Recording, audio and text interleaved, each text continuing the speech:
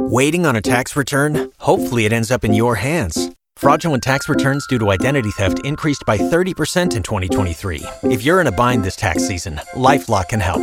Our U.S.-based restoration specialists are experts dedicated to helping solve your identity theft issues. And all LifeLock plans are backed by the $1 Million Protection Package. So we'll reimburse you up to the limits of your plan if you lose money due to identity theft. Help protect your information this tax season with LifeLock. Save up to 25% your first year at LifeLock.com/aware. It's not exactly fraud, more of a scheme. When a group of like-minded blighters plan to pool their funds and cash in on an unhappy accident, why, what could happen? P.G. Wodehouse, today on the Classic Tales podcast.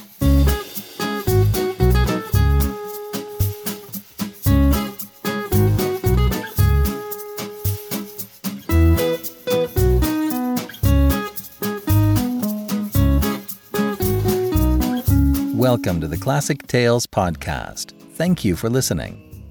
Thank you to all of our financial supporters. We really couldn't do this without you. We try to make your support worth your while.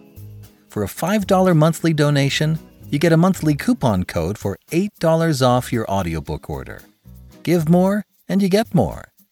It kind of cracks open the website for you, so you can easily build out your classic audiobook library. And you help to give more folks like you the chance to discover the classics in a curated and easily accessible format.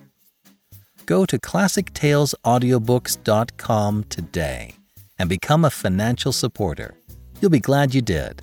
Thank you so much. The Black Tulip by Alexandre Dumas is now available at ClassicTalesAudiobooks.com. Download your copy of this extraordinary adventure. And we have another new title being released this week. 813, the fourth novel in the Arsène Lupin series, will be available on Tuesday. Clocking in at over 12 hours, this is one of the most overlooked and unheralded adventure/mystery/heist novels I've ever run across. I think it's on par with The Hound of the Baskervilles or The Secret Adversary. I'll be releasing a sample chapter in the podcast feed mid-week once it becomes available. And the fun part is, coupon codes will be available for this title. So head on over to ClassicTalesAudiobooks.com. Pick up 813 and the Black Tulip. You've got some fun listening ahead. And thank you so much for your support. This week, we have another story about Ukridge. I'm not sure exactly how many of these Ukridge stories we'll do, but I'm loving them so much I can't turn away from them. We may start our Halloween stories next week. We'll see how things shake out. And now, Ukridge's Accident Syndicate by P.G. Wodehouse.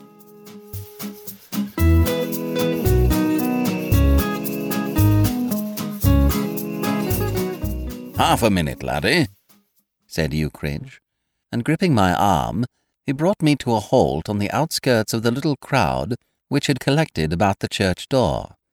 It was a crowd such as may be seen any morning during the London mating season, outside any of the churches which nestle in the quiet squares between Hyde Park and the King's Road, Chelsea.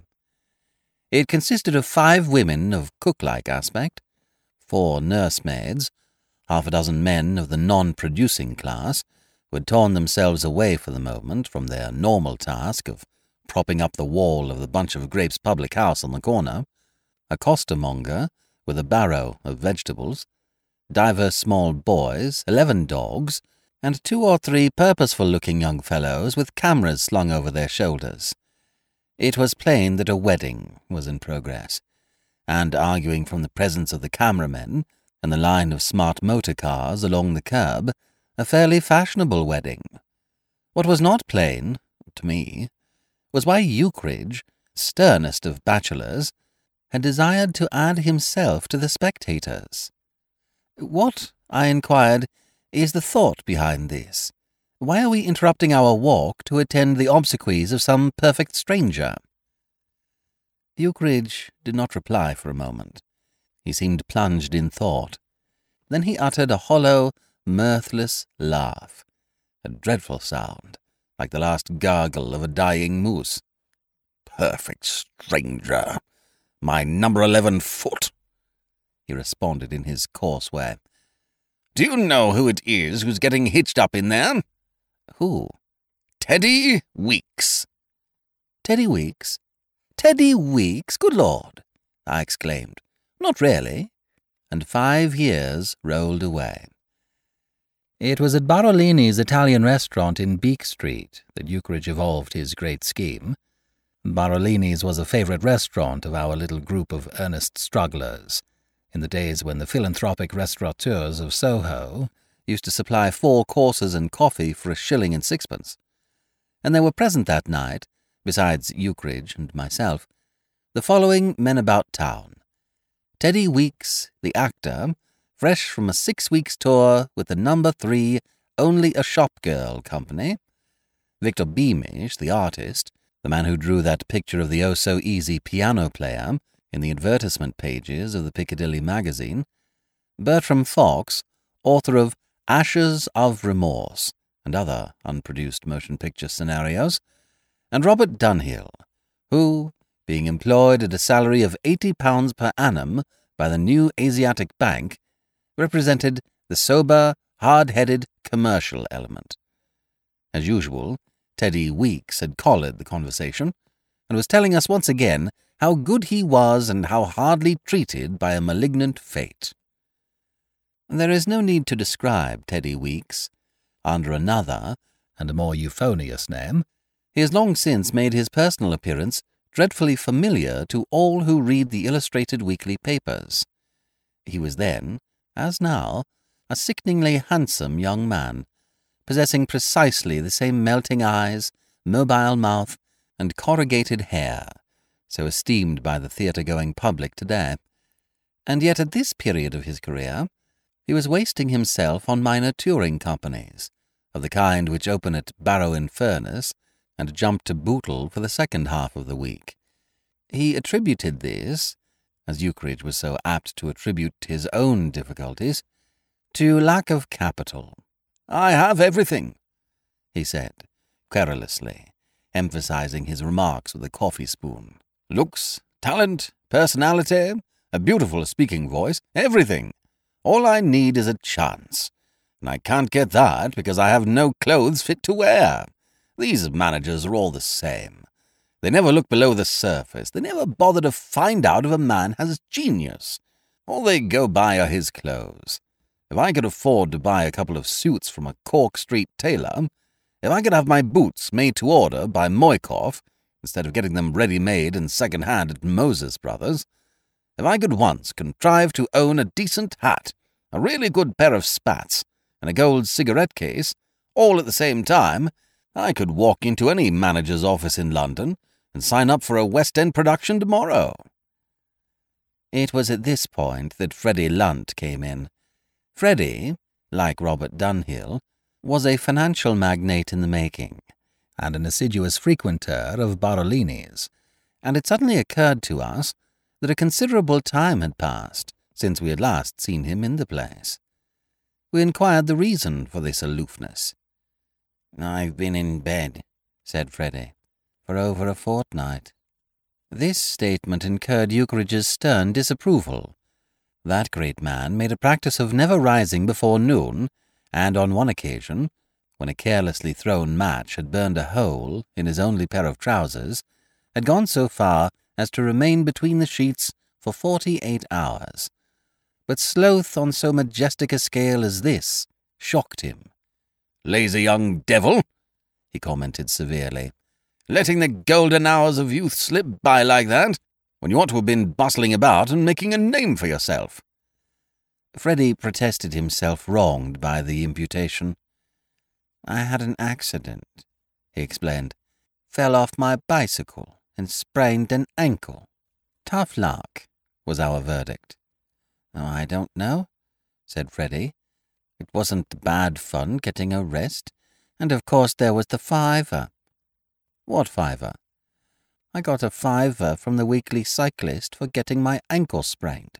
"You what?" cried Ukridge, profoundly stirred, as ever, by a tale of easy money. "Do you mean to sit there and tell me that some dashed paper paid you 5 quid simply because you sprained your ankle? Pull yourself together, old horse. Things like that don't happen." "It's quite true." "Can you show me the fiver?" "No, because if I did, you would try to borrow it." Ukridge ignored this slur in dignified silence. "Would they pay a fiver to anyone who sprained his ankle?" he asked, sticking to the main point. "Yes, if he was a subscriber." "I knew there was a catch in it," said Ukridge moodily. "Lots of weekly papers are starting this wheeze," proceeded Freddie. "You pay a year's subscription, and that entitles you to accident insurance." We were interested. This was in the days before every daily paper in London was competing madly against its rivals in the matter of insurance, and offering princely bribes to the citizens to make a fortune by breaking their necks. Nowadays, papers are paying as high as £2,000 for a genuine corpse, and £5 a week for a mere dislocated spine. But at that time, the idea was new, and it had an attractive appeal. "How many of these rags are doing this?" asked Ukridge. You can tell from the gleam in his eyes that that great brain was whirring like a dynamo. "As many as 10?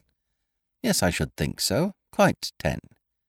"Then a fellow who subscribed to them all and then sprained his ankle would get 50 quid, said Ukridge, reasoning acutely. "More if the injury was more serious," said Freddie, the expert. "They have a regular tariff. So much for a broken arm, so much for a broken leg, and so forth." Ukridge's collar leaped off its stud, and his pince-nez wobbled drunkenly as he turned to us. "How much money can you blokes raise?" he demanded. "What do you want it for?" asked Robert Dunhill with a banker's caution. "My dear old horse, can't you see? Why, my gosh, I've got the idea of the century. Upon my Sam, this is the giltest-edged scheme that was ever hatched. We'll get together enough money to take out a year's subscription for every one of these dashed papers." "What's the good of that?" said Dunhill, coldly unenthusiastic. "They train bank clerks to stifle emotion, so that they will be able to refuse overdrafts when they become managers." "The odds are we should none of us have an accident of any kind, and then the money would be chucked away." "Good heavens, ass!" snorted Ukridge. "You don't suppose I'm suggesting that we should leave it to chance, do you? Listen, here's the scheme. We take out subscriptions for all these papers. Then we draw lots, and the fellow who gets the fatal card or whatever it is goes out and breaks his leg and draws the loot, and we split it up between us and live on it in luxury. It ought to run into hundreds of pounds." A long silence followed. Then Dunhill spoke again. His was a solid rather than a nimble mind. "Suppose he couldn't break his leg?" "My gosh!" cried Ukridge, exasperated. "Here we are, in the 20th century, with every resource of modern civilization at our disposal, with opportunities for getting our legs broken opening about us on every side, and you ask a silly question like that. Of course he could break his leg. Any ass can break a leg. It's a little hard. We're all infernally broke, personally, unless Freddie can lend me a bit of that fiver till Saturday. I'm going to have a difficult job pulling through. We all need money like the dickens, and yet when I point out this marvellous scheme for collecting a bit, instead of fawning on me for my ready intelligence, you sit and make objections. It isn't the right spirit. It isn't the spirit that wins." "If you're as hard up as that," objected Dunhill, "how are you going to put in your share of the pool?" A pained, almost a stunned look came into Ukridge's eyes. He gazed at Dunhill through his lopsided pince-nez, as one who speculates as to whether his hearing has deceived him. "Me?" he cried. "Me? I like that. Upon my Sam, that's rich. Why, damn me, if there's any justice in the world, if there's a spark of decency and good feeling in your bally bosoms, I should think you would let me in free for suggesting the idea. It's a little hard. I supply the brains and you want me to cough up cash as well. My gosh, I didn't expect this. This hurts me, by George. If anybody had told me that an old pal would— Oh, all right, said Robert Dunhill. All right. But I'll tell you one thing. If you draw the lot, it'll be the happiest day of my life. I shan't, said Ukridge. Something tells me that I shan't. Nor did he. When, in a solemn silence broken only by the sound of a distant waiter quarrelling with the cook down a speaking tube, we had completed the drawing, the man of destiny was Teddy Weeks. I suppose that even in the springtime of youth, when broken limbs seem a lighter matter than they become later in life, it can never be an unmixedly agreeable thing to have to go out into the public highways and try to make an accident happen to one. In such circumstances, the reflection that you are thereby benefiting your friends brings but slight balm. To Teddy Weeks, it appeared to bring no balm at all. That he was experiencing a certain disinclination to sacrifice himself for the public good became more and more evident as the days went by and found him still intact. Ukridge, when he called upon me to discuss the matter, was visibly perturbed. He sank into a chair beside the table at which I was beginning my modest morning meal, and having drunk half my coffee, sighed deeply. Upon my Sam, he moaned, it's a little disheartening. I strain my brain to think up schemes for getting us all a bit of money, just at the moment when we are all needing it most, and when I hit on what is probably the simplest and yet ripest notion of our time, this blighter Weeks goes and lets me down by shirking his plain duty. It's just my luck that a fellow like that should have drawn the lot, and the worst of it is, laddie, that now we've started with him, we've got to keep on. We can't possibly raise enough money to pay yearly subscriptions for anybody else. It's Weeks or nobody. I suppose we must give him time. That's what he says, grunted Ukridge morosely, helping himself to toast. He says he doesn't know how to start about it. To listen to him, you'd think that going and having a trifling accident was the sort of delicate and intricate job that required years of study and special preparation. Why, a child of 6 could do it on his head at 5 minutes' notice. The man's so infernally particular. You make helpful suggestions, and instead of accepting them in a broad, reasonable spirit of cooperation, he comes back at you every time with some frivolous objection. He's so dashed fastidious. When we were out last night, we came on a couple of navvies scrapping. Good, hefty fellows. Either of them capable of putting him in hospital for a month. I told him to jump in and start separating them, and he said no. It was a private dispute which was none of his business, and he didn't feel justified in interfering. Finicky, I call it. I tell you, laddie, this blighter is a broken reed. He has got cold feet. We did wrong to let him into the drawing at all. We might have known that a fellow like that would never give results. No conscience, no sense of esprit de corps, no notion of putting himself out to the most trifling extent for the benefit of the community. Haven't you any more marmalade, laddie? I have not. Then I'll be going, said Ukridge moodily. I suppose, he added, pausing at the door, you couldn't lend me 5 bob. How did you guess? Then I'll tell you what, said Ukridge, ever fair and reasonable. You can stand me dinner tonight.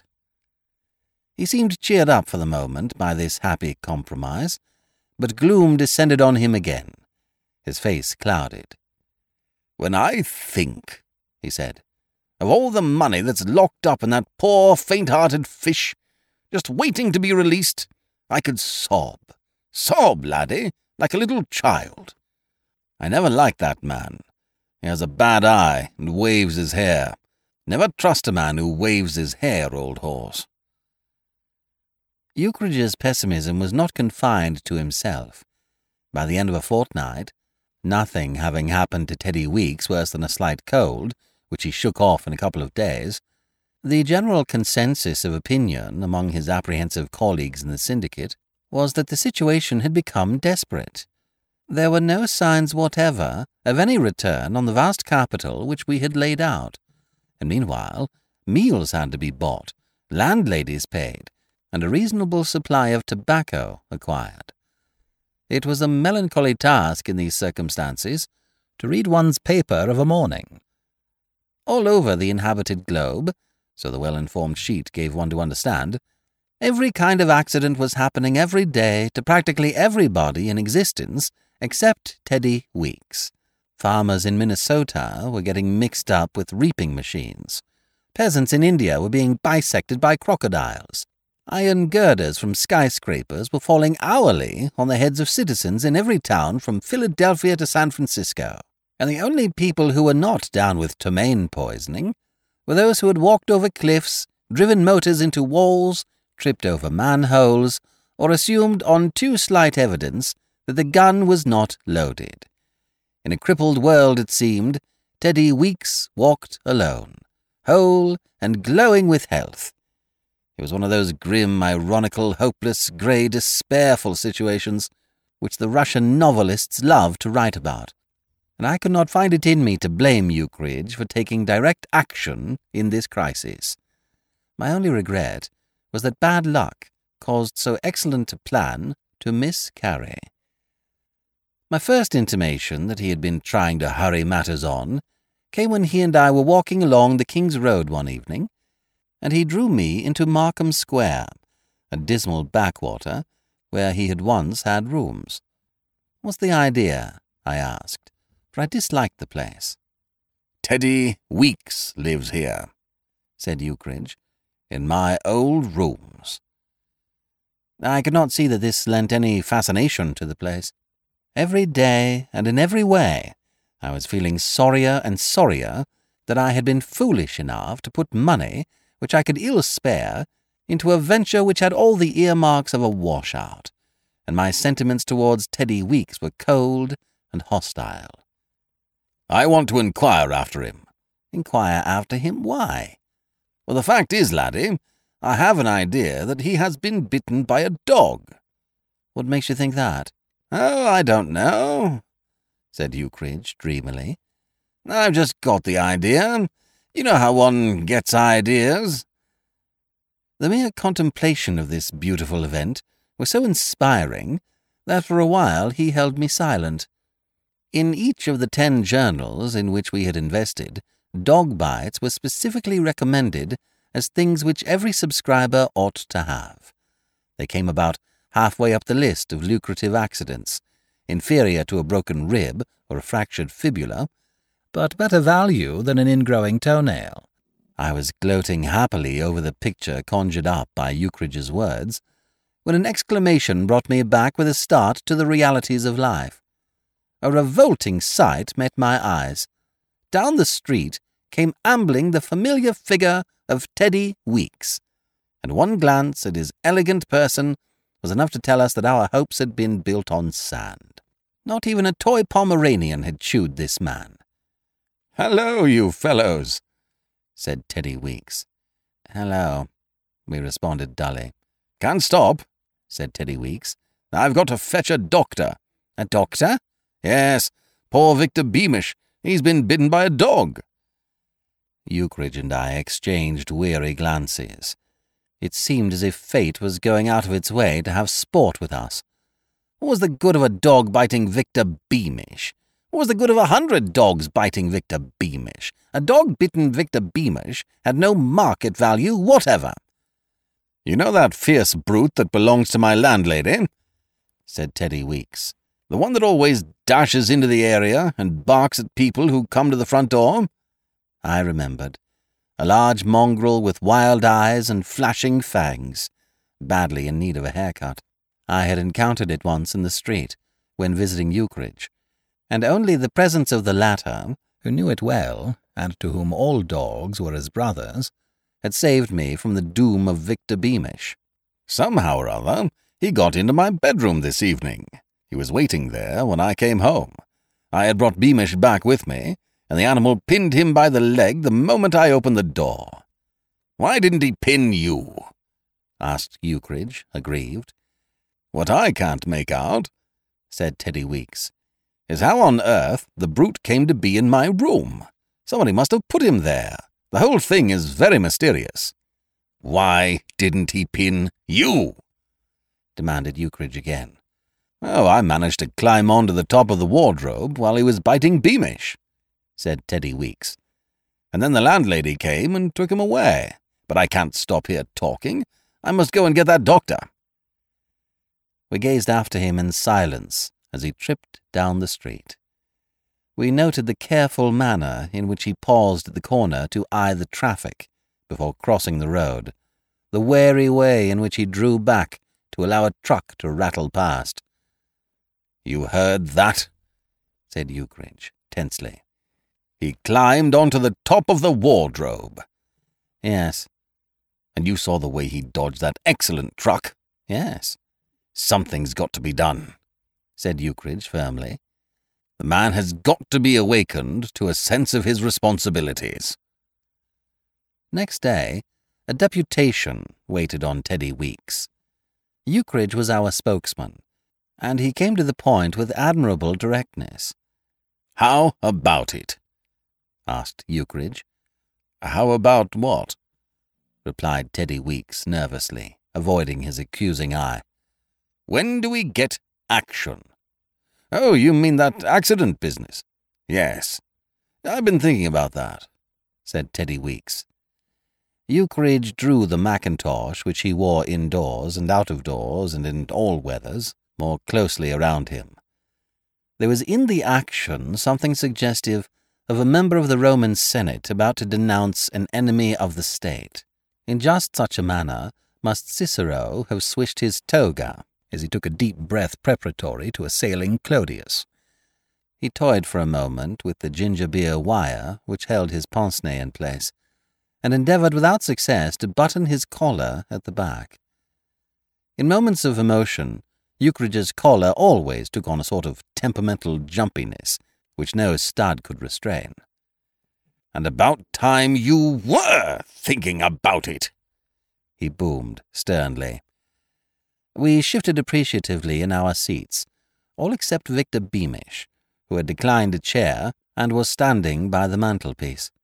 "Upon my Sam, it's about time you were thinking about it. Do you realize that we've invested an enormous sum of money in you on the distinct understanding that we could rely on you to do your duty and get immediate results? Are we to be forced to the conclusion that you are so yellow and few in the pod as to want to evade your honourable obligations? We thought better of you, Weeks. Upon my Sam, we thought better of you. We took you for a two-fisted, enterprising, big-souled, 100% he-man who would stand by his friends to the finish." "Yes, but any bloke with a sense of loyalty and an appreciation of what it meant to the rest of us would have rushed out and found some means of fulfilling his duty long ago. You don't even grasp at the opportunities that come your way. Only yesterday I saw you draw back when a single step into the road would have had a truck bumping into you." "Well, it's not so easy to let a truck bump into you." "Nonsense. It only requires a little ordinary resolution. Use your imagination, man. Try to think that a child has fallen down in the street, a little golden-haired child," said Ukridge, deeply affected. "And a dashed great cab or something comes rolling up. The kid's mother is standing on the pavement, helpless, her hands clasped in agony. 'Damn it,' she cries. 'Will no one save my darling?' 'Yes, by George,' you shout, 'I will.' And out you jump and the thing's over in half a second. I don't know what you're making such a fuss about." "Yes, but," said Teddy Weeks, "I'm told what's more, it isn't a bit painful. A sort of dull shock, that's all." "Who told you that?" "I forget. Someone." "Well, you can tell him from me that he's an ass," said Teddy Weeks with asperity. "All right. If you object to being run over by a truck, there are lots of other ways. But upon my Sam, it's pretty hopeless suggesting them. You seem to have no enterprise at all. Yesterday, after I went to all the trouble to put a dog in your room, a dog which would have done all the work for you, all that you had to do was stand still and let him use his own judgment, what happened? You climbed onto—" Victor Beamish interrupted, speaking in a voice husky with emotion. "Was it you who put that damned dog in the room?" "Eh?" said Ukridge. "Why, yes, but we can have a good talk about all that later on," he proceeded hastily. "The point of the moment is how the dickens we're going to persuade this poor worm to collect our insurance money for us. Why, damn me, I should have thought you would have—" "All I can say—" began Victor Beamish heatedly. Yes, said Ukridge. "Some other time. Must stick to business now, laddie. I was saying," he resumed, "that I should have thought you would have been as keen as mustard to put the job through for your own sake. You're always beefing that you haven't any clothes to impress managers with. Think of all you can buy with your share of the swag once you have summoned up a little ordinary determination and seen the thing through. Think of the suits, the boots, the hats, the spats. You're always talking about your dashed career and how all you need to land you in a West End production is good clothes. Well, here's your chance to get them." His eloquence was not wasted. A wistful look came into Teddy Weeks' eye, such a look as must have come into the eye of Moses on the summit of Pisgah. He breathed heavily. You could see that the man was mentally walking along Cork Street, weighing the merits of one famous tailor against another. "I'll tell you what I'll do," he said suddenly. "It's no use asking me to put this thing through in cold blood. I simply can't do it. I haven't the nerve. But if you fellows will give me a dinner tonight with lots of champagne, I think it will key me up to it." A heavy silence fell upon the room. Champagne. The word was like a knell. "How on earth are we going to afford champagne?" said Victor Beamish. "Well, there it is," said Teddy Weeks. "Take it or leave it." "Gentlemen," said Ukridge, "it would seem that the company requires more capital. How about it, old horses? Let's get together in a frank, business-like, cards-on-the-table spirit and see what can be done. I can raise 10 bob." "What?" cried the entire assembled company, amazed. "How?" "I'll pawn a banjo." "You haven't got a banjo." "No, but George Tupper has, and I know where he keeps it." Started in this spirited way, the subscriptions came pouring in. I contributed a cigarette case. Bertram Fox thought his landlady would let him owe for another week. Robert Dunhill had an uncle in Kensington who, he fancied, if tactfully approached, would be good for a quid. And Victor Beamish said that if the advertisement manager of the oh-so-easy piano player was churlish enough to refuse an advance of 5 shillings against future work, he misjudged him sadly. Within a few minutes, in short, the lightning drive had produced the impressive total of £2 6 shillings, and we asked Teddy Weeks if he thought that he could get adequately keyed up within the limits of that sum. "I'll try," said Teddy Weeks. So, not unmindful of the fact that that excellent hostelry supplied champagne at 8 shillings the quart bottle, we fixed the meeting for 7 o'clock at Barolini's. Considered as a social affair, Teddy Weeks's keying up dinner was not a success. Almost from the start, I think we all found it trying.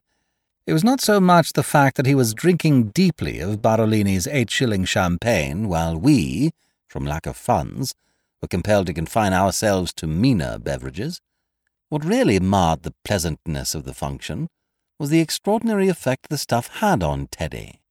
What was actually in the champagne supplied to Barolini and purveyed by him to the public, such as were reckless enough to drink it at 8 shillings the bottle, remains a secret between its maker and his maker.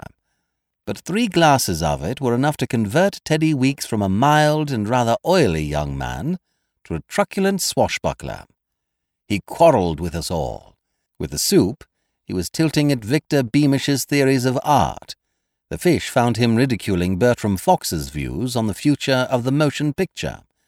And by the time the leg of chicken with dandelion salad arrived, or as some held, string salad, opinions varied on this point, the hell brew had so wrought on him that he had begun to lecture Ukridge on his misspent life, and was urging him in accents audible across the street to go out and get a job, and thus acquire sufficient self-respect to enable him to look himself in the face in a mirror without wincing.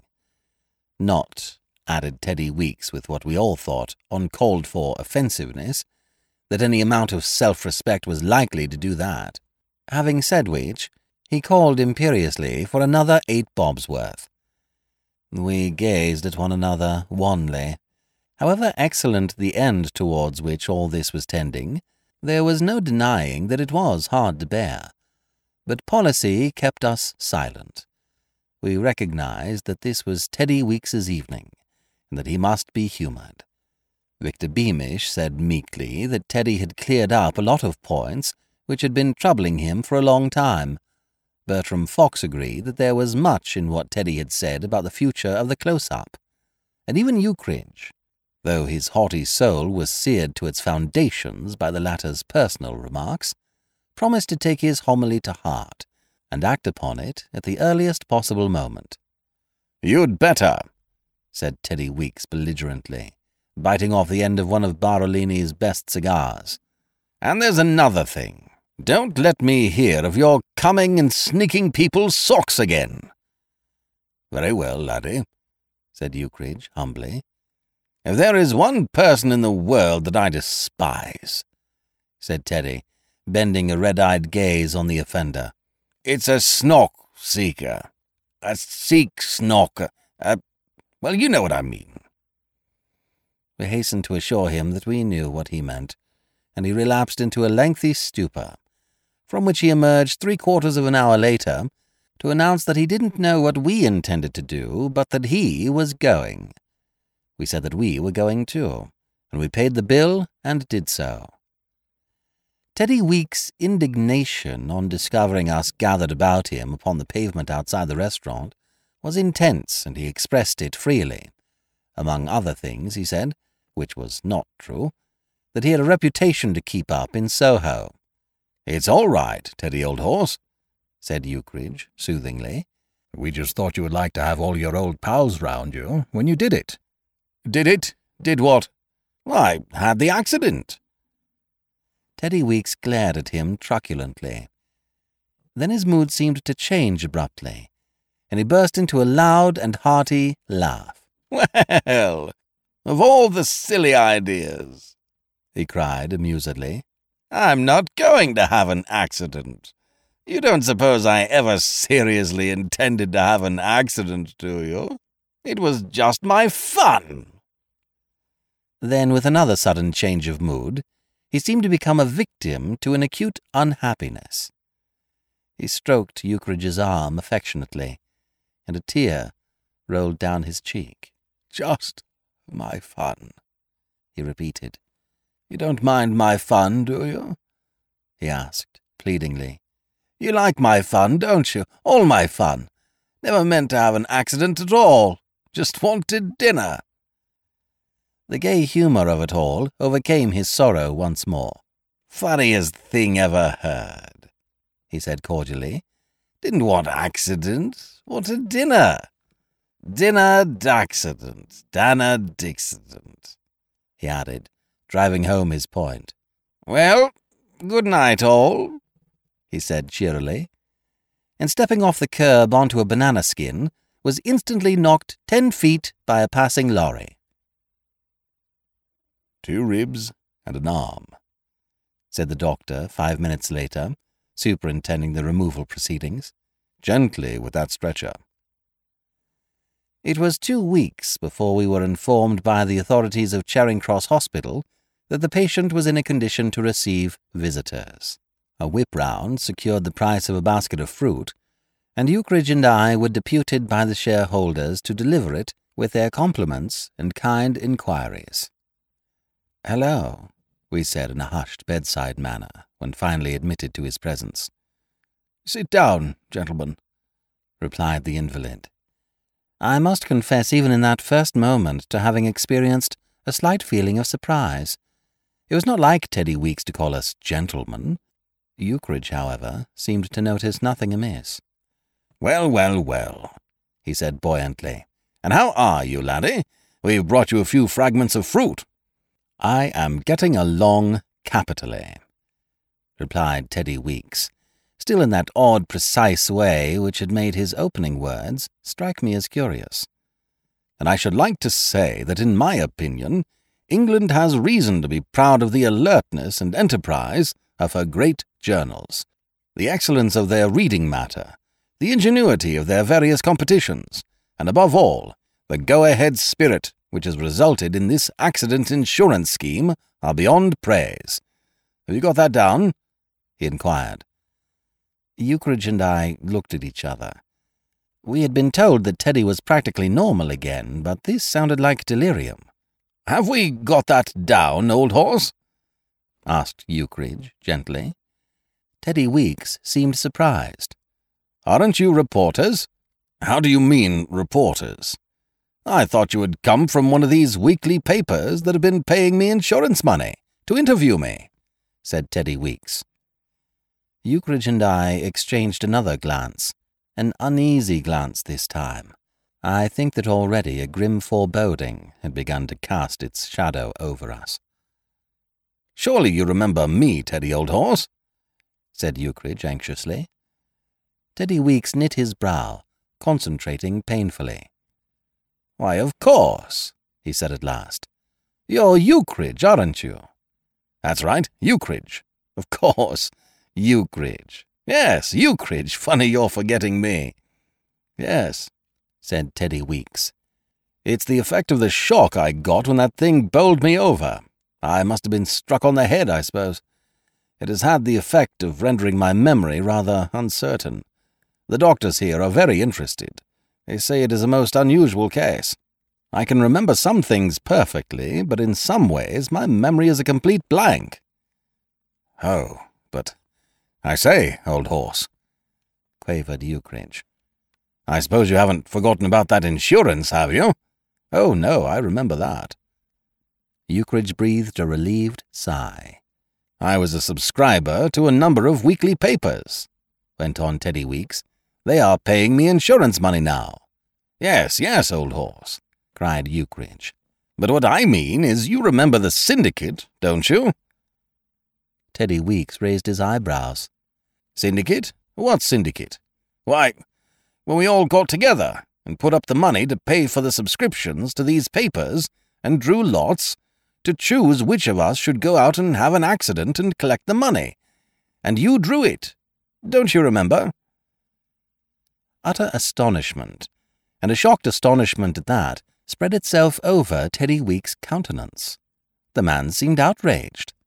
"I certainly remember nothing of the kind," he said severely. "I cannot imagine myself for a moment consenting to become a party to what, from your own account, would appear to have been a criminal conspiracy to obtain money under false pretences from a number of weekly papers."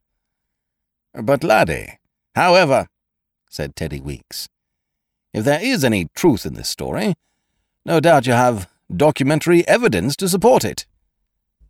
Ukridge looked at me. I looked at Ukridge. There was a long silence. "Shift ho, old horse," said Ukridge sadly. "No use staying on here." "No," I replied with equal gloom. "May as well go." "Glad to have seen you," said Teddy Weeks, "and thanks for the fruit." The next time I saw the man, he was coming out of a manager's office in the Haymarket. He had on a new Homburg hat of a delicate pearl grey, spats to match, and a new blue flannel suit, beautifully cut, with an invisible red twill. He was looking jubilant, and as I passed him, he drew from his pocket a gold cigarette case. It was shortly after that, if you remember, that he made a big hit as the juvenile lead in that piece at the Apollo, and started on his sensational career as a matinee idol. Inside the church, the organ had swelled into the familiar music of the wedding march. A verger came out and opened the doors. The 5 cooks ceased their reminiscences of other and smarter weddings at which they had participated. The cameramen unshipped their cameras. The costermonger moved his barrow of vegetables a pace forward. A dishevelled and unshaven man at my side uttered a disapproving growl. "Idle rich," said the dishevelled man. Out of the church came a beauteous being, leading attached to his arm another being, somewhat less beauteous. There was no denying the spectacular effect of Teddy Weeks. He was handsomer than ever. His sleek hair, gorgeously waved, shone in the sun. His eyes were large and bright. His lissom frame, garbed in faultless morning coat and trousers, was that of an Apollo. But his bride gave the impression that Teddy had married money. They paused in the doorway, and the cameraman became active and fussy. "Have you got a shilling, laddie?" said Ukridge in a low, level voice. "Why do you want a shilling?" "Old horse," said Ukridge tensely. "It is of the utmost vital importance that I have a shilling here and now." I passed it over. Ukridge turned to the dishevelled man, and I perceived that he held in his hand a large, rich tomato of juicy and over-ripe appearance. "Would you like to earn a bob?" Ukridge said. "Would I?" replied the dishevelled man. Ukridge sank his voice to a hoarse whisper. The cameramen had finished their preparations. Teddy Weeks, his head thrown back in that gallant way which had endeared him to so many female hearts, was exhibiting his celebrated teeth. The cooks, in undertones, were making adverse comments on the appearance of the bride. "Now, please," said one of the cameramen. Over the heads of the crowd, well and truly aimed, whizzed a large, juicy tomato. It burst like a shell full between Teddy Weeks' expressive eyes, obliterating them in scarlet ruin. It splattered Teddy Weeks' collar, it dripped on Teddy Weeks' morning coat, and the dishevelled man turned abruptly and raced off down the street. Ukridge grasped my arm. There was a look of deep content in his eyes. "Shift home?" said Ukridge. Arm in arm, we strolled off in the pleasant June sunshine.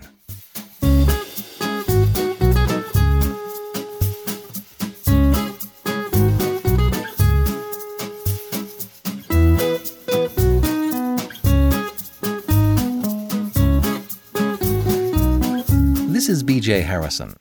I hope you've enjoyed this unabridged production of Ukridge's Accident Syndicate by P.G. Wodehouse. If you have enjoyed this book, please visit our website at classictalesaudiobooks.com and pick up your copy of The Black Tulip by Alexandre Dumas and 813 by Maurice Leblanc. You are going to have a ball with both of those audiobooks. Thank you for joining me today and allowing classic literature to awaken your better self. Please join me every week, and we'll rediscover the greatest stories ever put to paper.